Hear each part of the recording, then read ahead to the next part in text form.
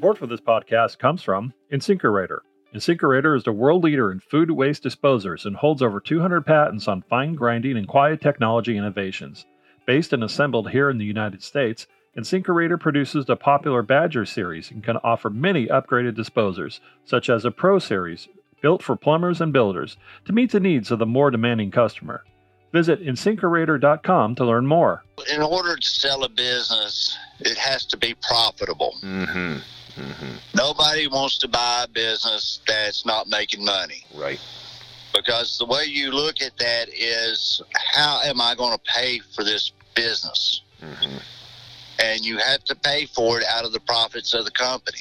Sure. So if you're going to buy a business and it's not making any profit, how are you going to make those payments? So it has to be a well-run, well-organized, profitable business before anybody will even look at it. Welcome to the Successful Contractor Podcast, powered by Success Group International, a show for residential contractors about residential contractors. We chronicle business journeys, share insights, and celebrate successes in this wonderful industry. I'm your host, Bob Houchin. Today, you're going to listen to a conversation I had with Steve Huff, formerly of Steve Huff Plumbing in Kingsport, Tennessee. I say formerly because Steve, along with his lovely wife Donna, sold the business just a few months ago to their general manager, the talented Nick Martin, who, as you will hear, has done wonders in growing the company over the last several years. You know, at SGI, we talk to contractors about achieving their goals and achieving their dreams. And the ultimate goal for many is to sell their business and live an amazingly comfortable life. And that's what Steve and Donna have accomplished. And over the next 40 minutes, I talked to Steve about this 40-year journey as business owners they took. We talk about how Steve and Donna turned a struggling Steve Huff Plumbing around in the early 2000s. We talk about Steve's role as a mentor to other contractors in the organization. But what we spend a significant amount of time discussing is the X's and O's of how Steve and Donna found their successor, Nick, trained him, allowed him to flourish, and then how they sold the business to him. I really enjoyed my time with Steve, and I hope you will as well. Well, thank you so much, Steve, for all your time. I know, you are enjoying retirement now, but as you said to me off air, that you're busier now maybe than ever. So for those who haven't had the pleasure of meeting you at a Profit Day or an EP or an Expo or Summit way back when, could you share with everyone your name, your company name, or former company name, and where you're located? Yes, my name is Steve Huff. I'm the ex-owner of Steve Huff Plumbing. We're located in Kingsport, Tennessee, which is in the upper northeast corner of Tennessee, where Tennessee, Virginia, and North Carolina come together. Very good, very good. And Steve Huff Plumbing had grown to, or was it what point last year in terms of revenue and how many trucks you were rolling? Last year, I'm not sure, probably 6 trucks and around $3 million. And this year it's 9 trucks, closing in on 4. That's awesome. That's fantastic. And as I kind of tip my hand leading into the call, we are talking because so often at SGI we talk to contractors about how to build their business to a point where they can sell it and retire comfortably. And you are living that dream. And so I wanted to have you on to talk about that transition. But before we get into that a bit, I always think there's a lot of value in learning how people get to where they are, and I'd like to know your backstory and share it with everyone else. So let's go the way back machine. Can you share with everyone, how did you originally get in the plumbing trade, Steve? Well, when I was in high school, anytime I was out of school, I was looking for work. I was doing something, and I got a job during the summer and at Christmas break or whatever with a plumbing company. Okay. And during that period working for them, then I found out plumbing was something I really enjoyed doing and I was really good at. Okay. So when I graduated high school in 1970, I went to work for them the next day and worked for them for 4.5 years. Okay. And then I got laid off because things got slow, and then I'm not one to sit around and do nothing, so I said, well, I'll just go ahead and start my own company. Okay. So in April 1975 is the official starting date of Steve Huff Plumbing. Okay. And at that time, did you do a little bit of everything? I believe you got heavier in a commercial as time went on, or back then were you just taking whatever fell in your lap? Well, originally, like most people do, we did new home construction. Okay. That's all we did for about the first 10 years, and then we transitioned over into commercial work, and everything from fast food places to grocery stores. Okay. And how big was your team throughout those years? Was it always relatively a handful of trucks, or was it mostly just you and Donna working, or what was the makeup? Well, I was out in the field, and my wife Donna was in the office, and we had probably 4 guys on construction crew. And let's see, you ran into us finally in when we first started in 1998, I believe. But talk about what did the business look like financially for those several 20 plus years. Were you always making money? Were you losing money here and there? What was their financial health like? Well, we joined SGI in November of 1999. 99, okay. And the reason I did that was that we had always struggled to make payroll and pay our bills and everything else. Right. And I could never figure out why we were in that position, because I was working 80 hours a week. To me, I'm working 80 hours a week, how can I be struggling for money? Sure. So we kept getting these postcards and faxes to show you how far back this was. Flash faxes, I remember those, yeah. Yeah, from this company called PSI, this organization PSI, and I finally told Donna, I said, we've got to do something, because what we're doing is not working. Right. So I went to a profit day in Atlanta, I think it was in November 99, and heard the presentation and decided to join then. And the reason was we knew we weren't, I was an excellent plumber, still am, but I did not know how to run a business. Right. And Donna came from a veterinary technician background, so she didn't know how to run a business. And how we managed to stay in business the first 10 or 15 years, I have no idea. Well, you just worked it until it worked enough, I guess. But yeah. But certainly you saw, it sounds like that at that time you could do something more than what you had been doing. And from Profit Day back then, there were no set aside EPs. You went right to the main event, which back then was Summit. Do you remember where your first Summit was at? St. Louis. Well, it was St. Louis. Okay, yeah, that. I know you're old school when you're coming back to the original stomping ground to St. Louis. So, so you go there for I'm sure it was probably a full week, because that even predates me. And when you left there, what are some things? I know this was a while ago, but what are some main things that you took away that you guys needed to do right away? So for someone that's new that might listen to this, what are some things you got to do this right away? Well, going back to the. Why we joined was that with Donna and mine's background not being in business, we knew something was wrong. We were doing something wrong, but we just did not know what. Sure.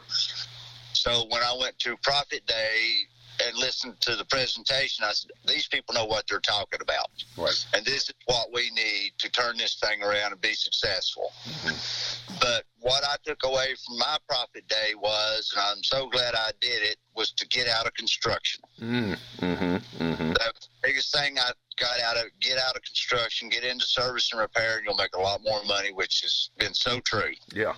How did you grow? I mean, I always am amazed and admire people that take that big leap of faith, because I know for sure you weren't living comfortably because you're working so much, but still, that's all you knew. And then to transition to service is a big leap. So how did you grow?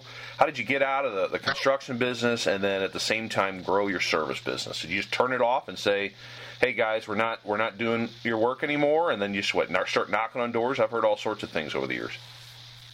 Well, we had always done some service work on the side. In addition to our construction work, we had 2 guys that did just service work. But I learned to say the hardest word there is to say in business, and that is no. Yeah. Right. So just knew I had to get out of construction work because it was just too much trouble for what money we were making. Right. And it took about 2 years to finish up some stuff we had going, and just had to learn to say no to people when they asked. Sure. And at the same time, you're growing your service business. You're trying to just provide excellent service, and so I'm sure there's customers are passing your name around even more. I know, just in knowing your story a bit, a big thing for you and big thing for many of the guys is, just trying to improve the perceived value of your business in terms of like improving your image, right? And that was part of your transition back then, was getting the guys in uniforms and doing the floor savers and eventually wrapping trucks and all that stuff, wasn't it? Yes. What I've always said, if you want to get a professional price for your work, you got to look professional and talk professional. Mm-hmm. Mm-hmm. If I did a radio commercial that said that we won't show up at your house wearing a torn blue jeans and a beer shirt that advertises our favorite charity. Right. So, our favorite beer charity. Right. If you don't look like you're worth it, you won't get it. Exactly. And speaking of get it, that price, if I'm not mistaken, pricing was a huge thing too, right? Because you obviously were working around the clock before, and you weren't making any money, so there probably was a revenue issue in terms of, and that meant you weren't priced exactly where you needed to be. Do you remember how much your prices went up in those early days? I think at the time back in 2000, or when we joined PSI in 1999, we were probably charging $65 an hour. Mm-hmm. Mm-hmm. And trying to get as many calls in a day as we could. Sure. Yep. And so you were just working around the clock and jumping from one job to the next and never quite making anything. Another big thing I think a lot of guys are afraid to do, but you did, is a service fee too, correct?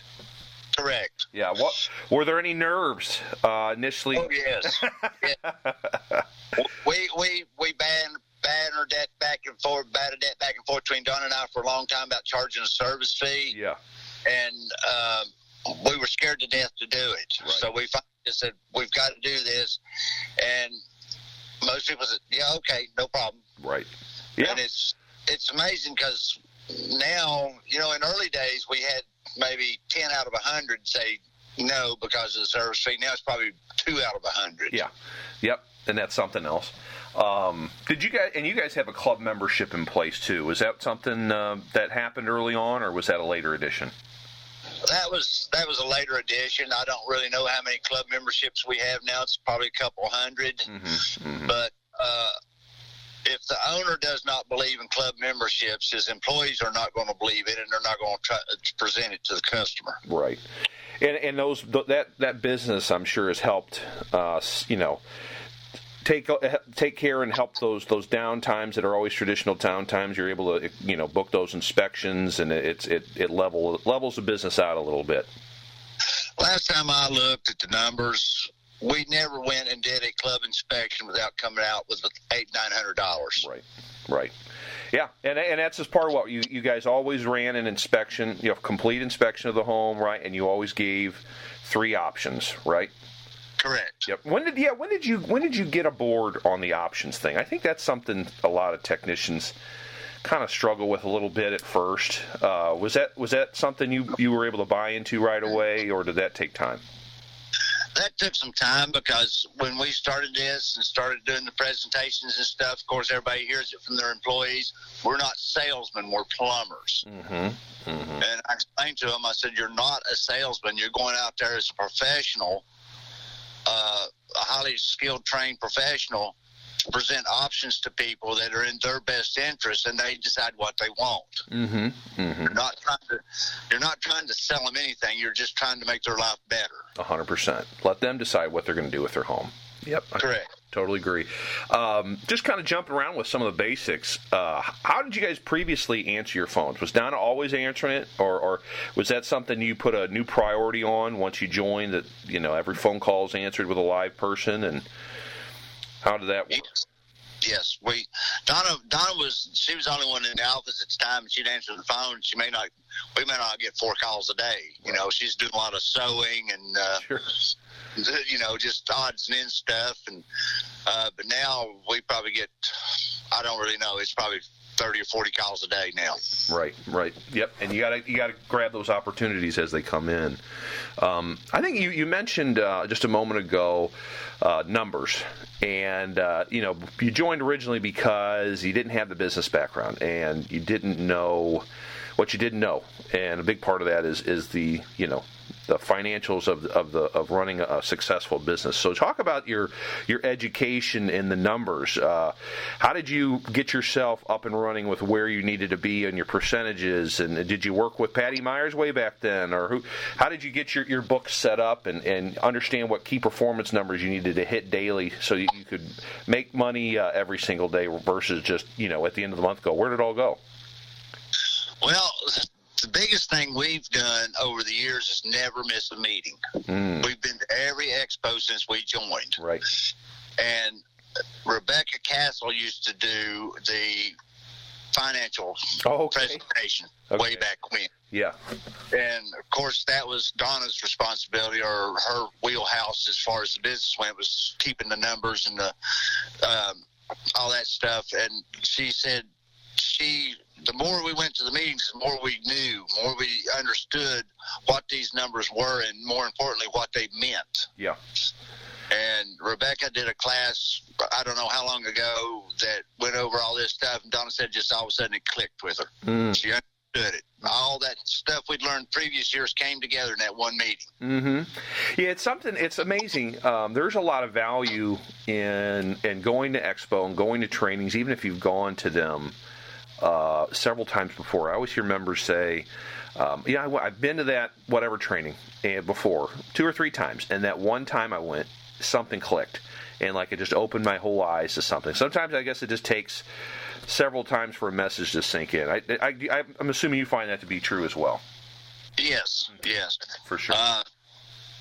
And going to the meetings is the most important thing anybody can do that is in this organization, because not only do you learn a lot from the stage, you'll learn as much or more talking to other members in the hallway. Mm-hmm. Right. And at lunchtime. Right. Because whatever problem you're facing, somebody's already faced it and solved it. Yep. Exactly. And you get to hear it from someone that's living it, not just necessarily someone from SGI, where it just comes with a different tone or more believability, I guess.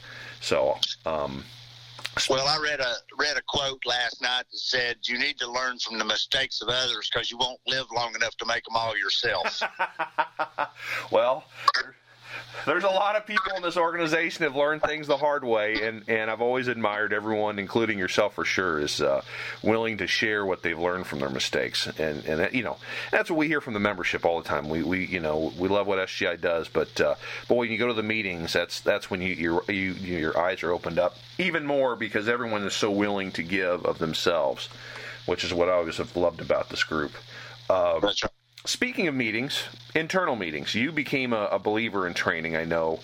What did your training look like then, and what is it now? Are you guys, I think you used to meet on Tuesdays, way back when. Is that still happening? Or are you guys, before you left, were you guys meeting daily? What did your meeting outlook look like every week?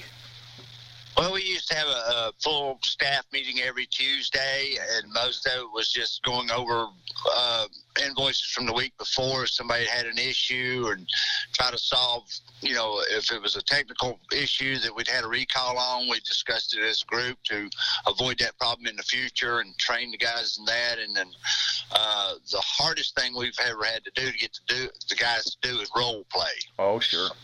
Or practice, as we prefer to call it. Right. And, you cannot really do that training in-house that well. Mm-hmm. You have to send them outside to do the training. Mm-hmm. Because what we found out was I could stand up there and tell them all this stuff, and they just sort of roll their eyes. Right. And we've taken a lot of our techs to expos and sent them to outside training, and they'll hear the exact same thing from someone else or from the stage, and they'll say, "Oh yeah, that makes sense now." So they got to hear it from a third party for them to really get with it. Yep, that makes sense. You've seen a lot of change in just how people and how plumbers are, and I hear this a lot from guys that have been in the industry for a long time. So when you were recruiting people now, so you're looking for people, well, obviously when you were looking back, just a couple years ago or whatever, what were some qualities of successful plumbers that you were always looking for? I mean, and you didn't hire just everyone that had the technical background, correct? You would grow them up too? Correct. Well, in Tennessee,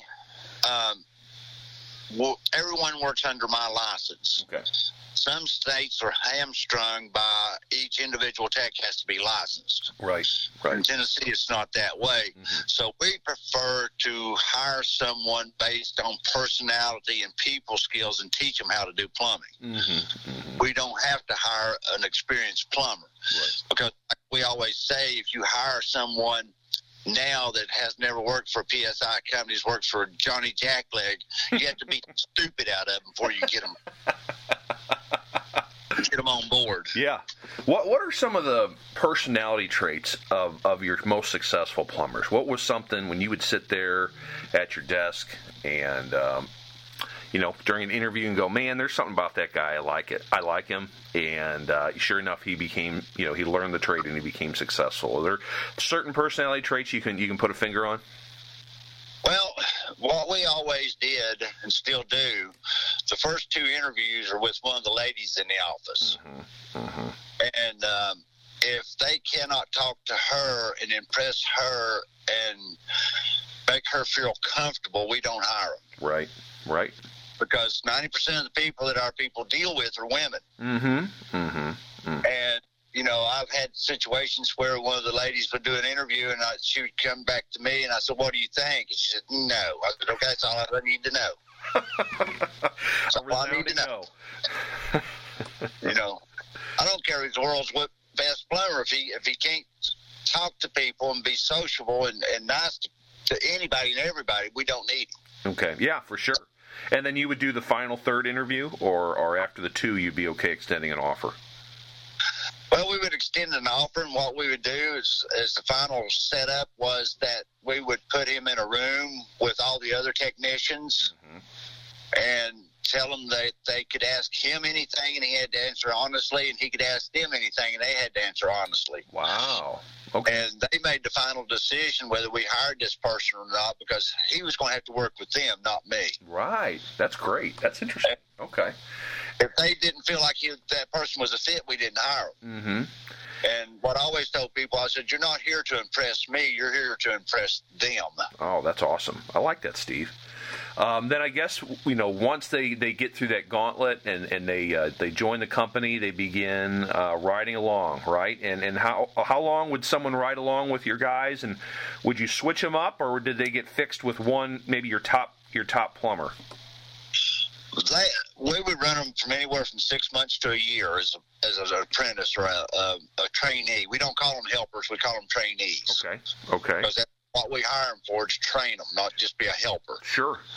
And we would put them with our best technicians for a while, but they would circle through all of them at some point, because everybody does something a little different. Their presentation's a little different. The way they approach the job's a little different. So they picked up the best habits of all of them. Yeah. How did you, were you just relying on your guys in the field to say, yeah, Joe understands, he knows how to do this technical part of the job, he knows to do that part of the job, or would you bring them the trainees in and talk with them that way to kind of verify that they're learning what they need to learn, or what did that look like for you guys? Well, that was up to the technicians they worked with to determine whether they were going to make it or not. Right.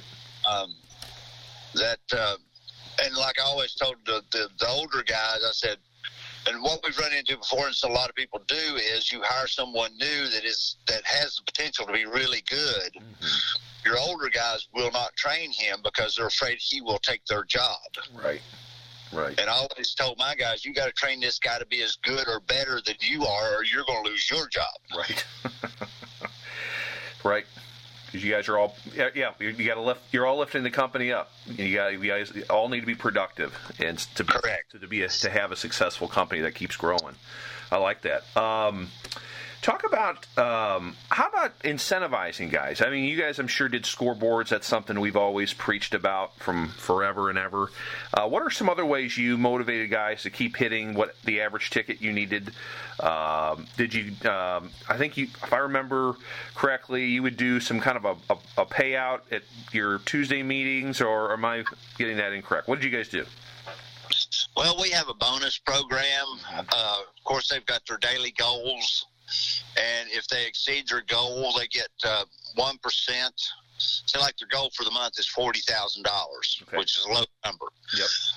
They get, if they reached or exceeded that goal, they would get, say, like $400. And if they reach 45, they get $450. Okay. And then we would present those checks to them in the meeting so the other guys could say, well, I need to be doing what they're doing. Right. Yeah. You know. Incentivize the guys that are doing it and motivate the guys that aren't. I like that. Correct. Correct. How did you monitor? Because you always had you're running multiple trucks. Were you always monitoring every every ticket as it came in to see if, he just got service fee only, or, oh man, you didn't, your options look kind of rough here. What was that you that was keeping an eye on every ticket for a long time before you kind of started backing off the business a bit? Yes, what we would do, and we still do, if a guy goes out and gets 2 service fee onlys first thing in the morning, he goes home for the day. Okay. Because he's not on his game. Whatever the problem is, he's going to cost you more money that day than he's going to make. Yeah. It's just, he gets 2 service fees in a row first thing in the morning. He's just not on top of it, and he needs to go home. Right. And then do you just have a conversation with them the next morning to see what was going on? I mean, we all know people have personal lives that can interfere with business, or what does that look like? How do you try and change that behavior? Well, we have a staff, or we meet with that person individually. We have a review every 6 months to go over their numbers, their individual numbers, and see where they're weak and see where they're strong, and try to get them, bring up their weak numbers and keep their strong numbers strong, and discuss anything problems they're having. And what they've started doing lately is the guys will put their phones in their shirt pocket and hit the record button. Oh, wow. While they're talking to the client. Huh. Interesting. Okay. Go back and replay that and say, well, this is where you lost them. Right. It would have been better if you'd said this than that. Yeah. Yeah. Interesting. Hey, take advantage of technology. Why not? Correct. That's great. Support for this podcast comes from Professional Plumbing Group. How many hours in a day do your plumbers waste because you don't have the right part for the job? This problem leads to additional issues and reduced productivity, poor customer satisfaction, and increases your cost per job. Professional Plumbing Group, or PPG, can help you solve all those issues and more. We have everything you need to help your business grow and become more profitable while allowing you to focus on plumbing, not inventory management. Go to authorizedplumberprogram.com for more information.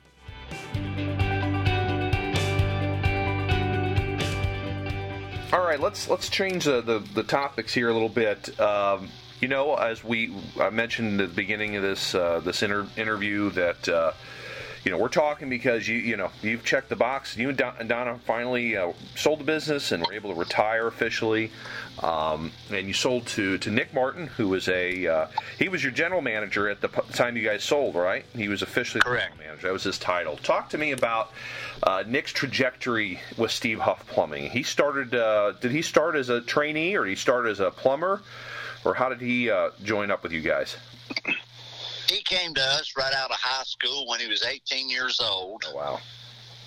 And at that time, he was getting up at 4:30 or 5 in the morning, going making biscuits at McDonald's, and then going to Walmart changing tires on cars. Oh, wow. So he's a hustler. So we knew he was a hustler and had a good work ethic. Yeah. And so we didn't have a position for him at that time, so we kept his name and called him back. That's just like in June of, I can't remember what year it was, but that fall he came on board then. Okay.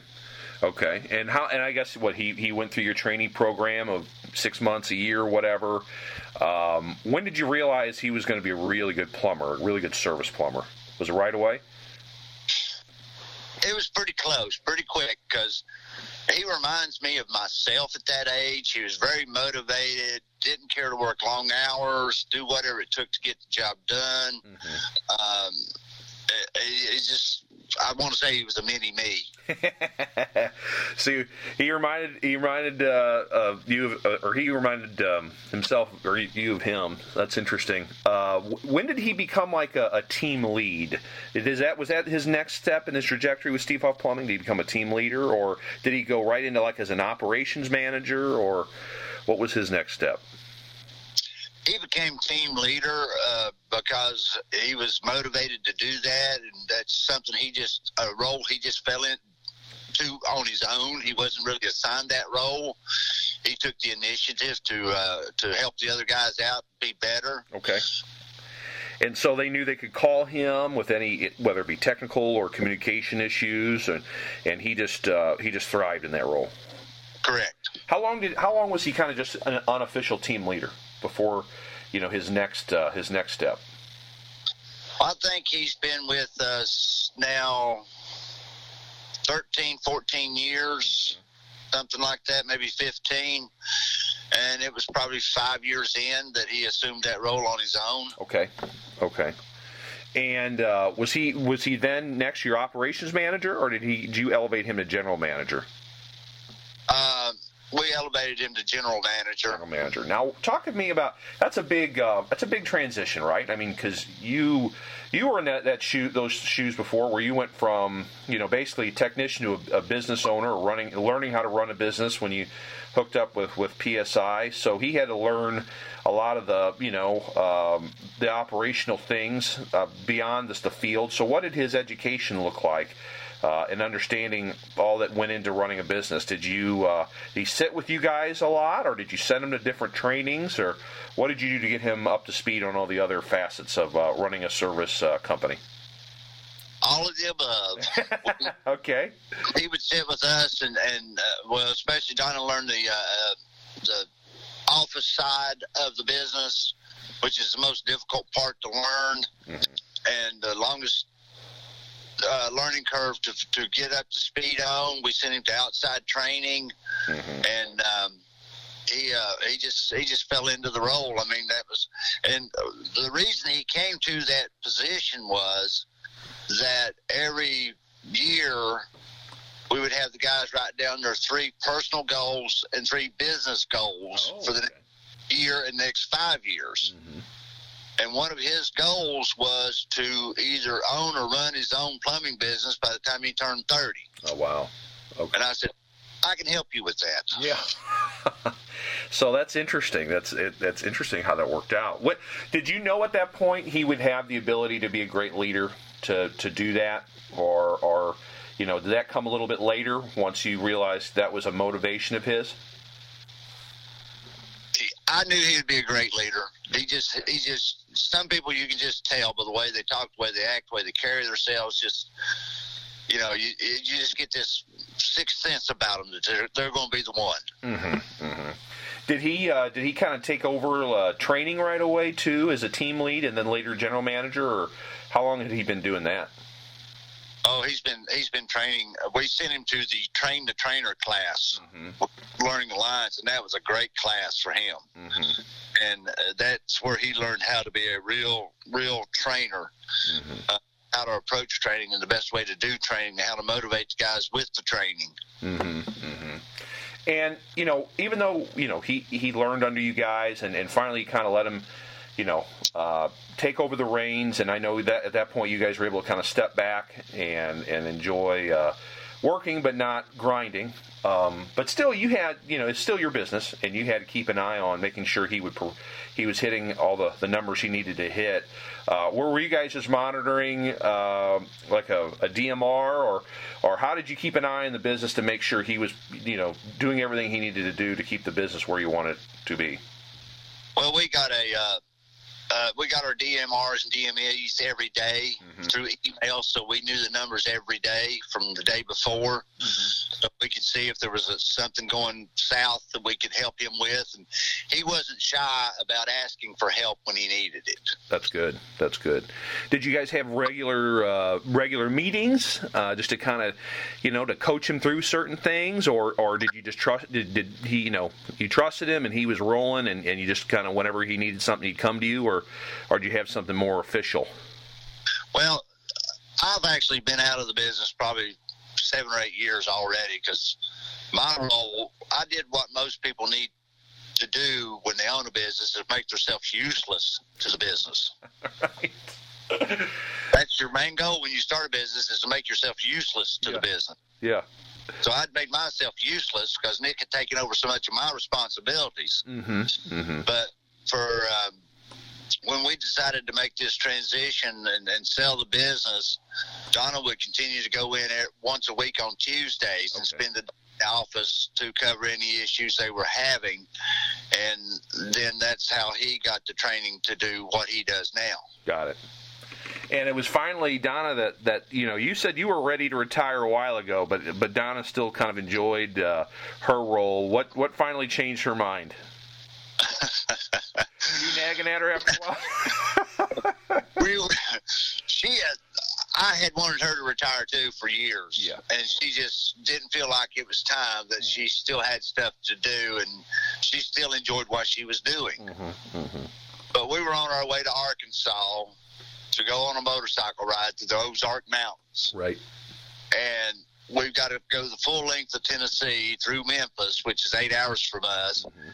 And when we crossed that Mississippi River into Arkansas, she said it just hit her. I'm done. Oh man.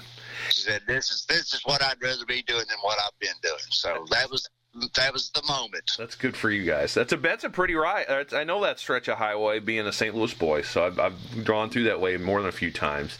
That's a pretty moment right there, rolling over the water. Yeah. So what was the official process then with selling the business? Did you just approach them and go, hey, we're ready to take the next, the transition in our life, the next chapter, and are you ready to buy it? Or did it happen relatively quickly?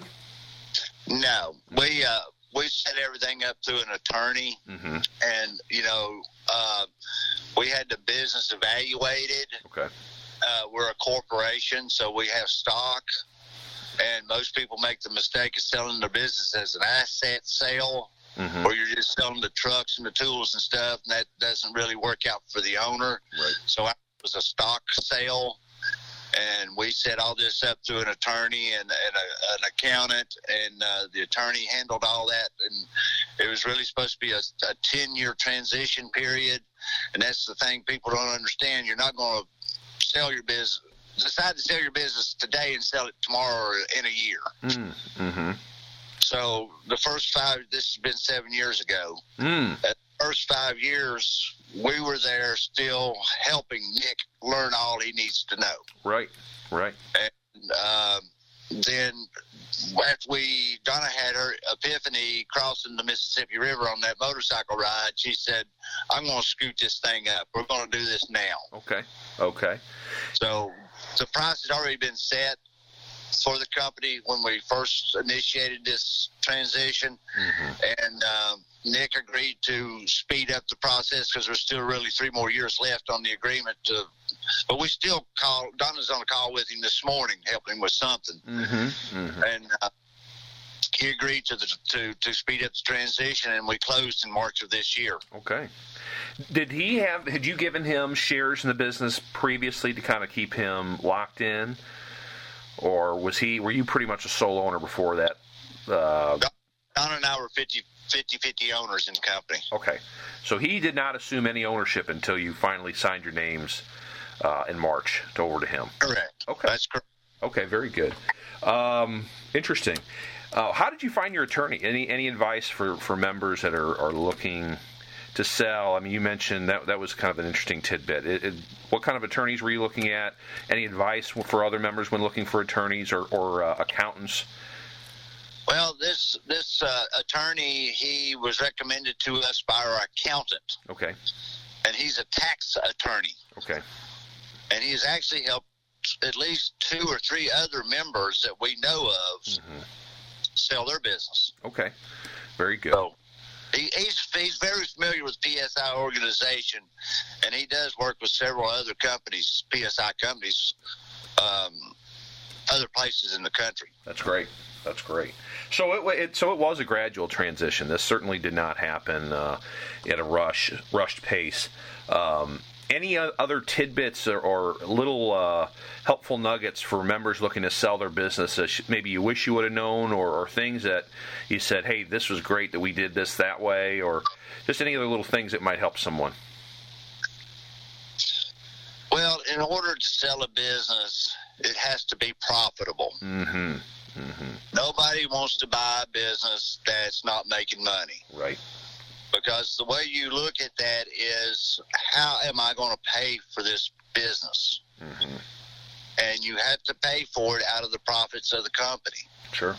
So if you're going to buy a business and it's not making any profit, how are you going to make those payments? Mm-hmm.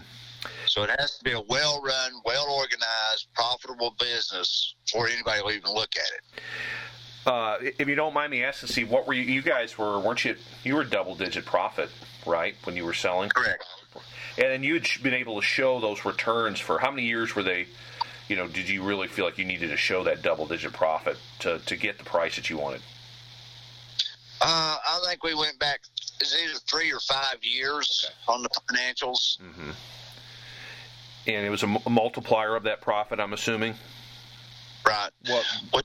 Just to give you an indication of how well Nick has done with the business, when I left there 5 years ago, we were $1.3 million, maybe 8% profit. And in 7 years, he's grown it to $4 million almost, mm-hmm.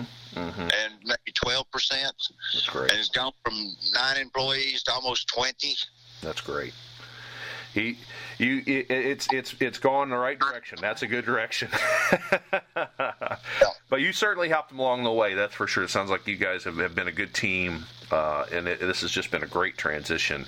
All right, so just a couple more questions for you. So now that you're officially retired, and I know you guys have taken long trips on the Harleys for a long time. What are some of your favorite places you've gone? Is there anywhere you're looking to go in the near future? One of the best trips we've had has been to Maine. Oh, okay. To Maine, and that was through the Green Mountains of Vermont, and it was beautiful up there. Okay. And our next trip is to southern Utah. We want to go to southern Utah. Okay. How long is that? How far away is that trip? Oh, gosh, that'll take 4 days just to get there. Oh, my goodness. Now, do you just point in a direction and go, or do you script the whole thing out? We have a general direction mm-hmm. that we're going, and every night when we stop, we get out the paper map and just look and say, well, those look like good roads. We'll go that way tomorrow. There you go. That's our theory on motorcycle rides is that if you know where you are, you're on the wrong road. I like that. I like it.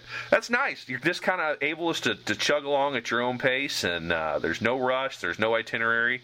That's probably nice, especially when your whole life has been a rush with running a business and keeping your eye on the numbers. It's nice to just not have to worry for a minute.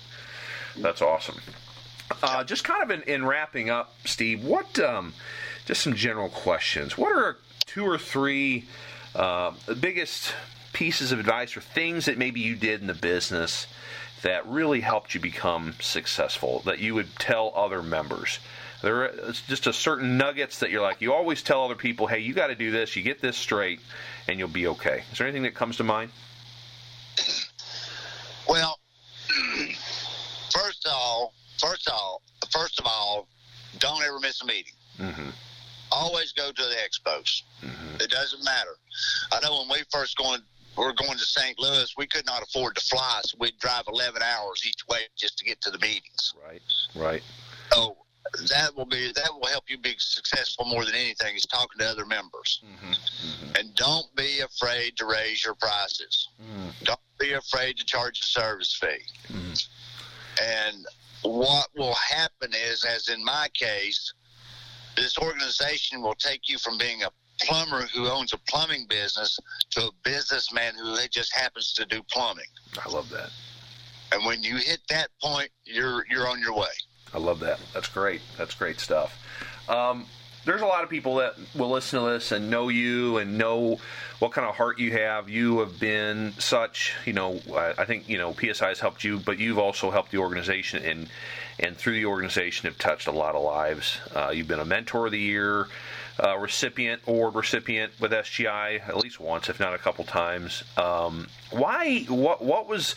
Why did you feel the need to give back so much? I mean, you used to drive to profit days. You told me in a previous call you'd still do it, even retired. Why? And I can't even imagine how many phone calls you've taken over the years. Why the reason? Why the belief that you should give back to other people? Where does that come from? It comes from my upbringing, and the other thing is we've had so many members over the year help us be successful, and we just feel it's our turn to pass on what we've learned over the years to help other people get successful.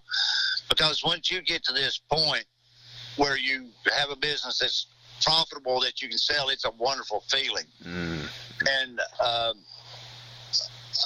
I lost my train of thought there, Bob. That's all right. But just why to be so giving of your time? Why to make such? That was the question. Is why have you always just been so willing to do above and beyond? Because there's a lot of guys who go, I'm just busy. Even when you got out of the business day to day, there's other things you could have done other than take 20 calls or whatever. How many calls a day you take from fellow members asking to pick your brain? But why the feeling and the need to give? Like I said, it's just that's the way I was raised, to help other people. And I know the struggles I had early on, and I see other new members having the same struggles that I did. Right. And I want to help raise them up and get rid of those troubles they're having, make their life as easy and as enjoyable as mine is now. That's great. And even though we've sold the company, we're still available to any member who wants to call us. We're still available for profit days. Just because we don't own the company anymore doesn't mean we've broken ties with SGI. We're still here for you. I love it. I can't tell you how many people have mentioned your name with these interviews I've done for the magazine for over 15 years. I've heard Steve Huff's name, I think, more than anyone I can think of, so we appreciate all that you've done for us. Just in wrapping up, anything else you'd like to say to the membership or, other contractors could hear this as well? Just, I think you've offered a lot of great nuggets, but any last remarks? Well, you don't want to get complacent. You don't want to reach a point where you think this is all it's ever going to be, because there's always more out there. And for the new members, don't miss a meeting. Don't be afraid to walk up and talk to anybody, whether they're a $100,000 company or a $10 million company. They're going to talk to you. They're going to tell you what you need to know to get successful. Don't be shy when you're at a meeting. Yeah.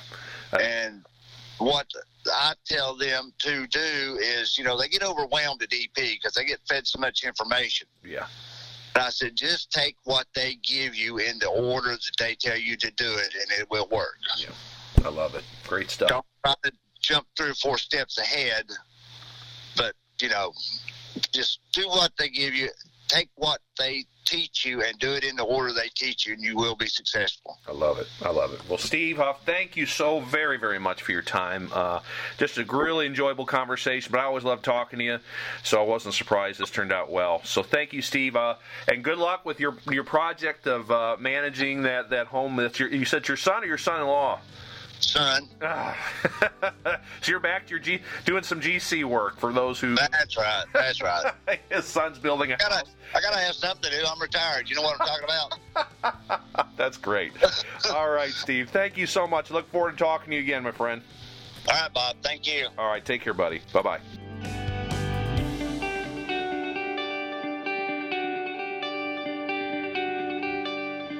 That's Steve Huff, formerly of Steve Huff Plumbing in Kingsport, Tennessee. Thanks for listening to the show. If you feel like you have a great story worth sharing that would also help other contractors, email me at bhouchin@yoursgi.com. Also, if you enjoyed today's episode, please give us a rating. Remember, friends give fives. You've been listening to the Successful Contractor Podcast, powered by Success Group International. Support for this podcast comes from Professional Plumbing Group. How many hours in a day do your plumbers waste because you don't have the right part for the job? This problem leads to additional issues and reduced productivity, poor customer satisfaction, and increases your cost per job. Professional Plumbing Group, or PPG, can help you solve all those issues and more. We have everything you need to help your business grow and become more profitable while allowing you to focus on plumbing, not inventory management. Go to authorizedplumberprogram.com for more information. The Successful Contractor Podcast is a part of the Success Group International family. SGI is the largest member-owned best practices organization for independent residential services contractors. SGI provides its members a competitive edge through proven proprietary management tools and expertise, marketing programs, training, and group buying power, along with a highly active and eager to help membership. For more information about Success Group International, visit www.yoursgi.com. The Successful Contractor Podcast is a production of the Aquila Investment Group, LLC, all rights reserved, 2020.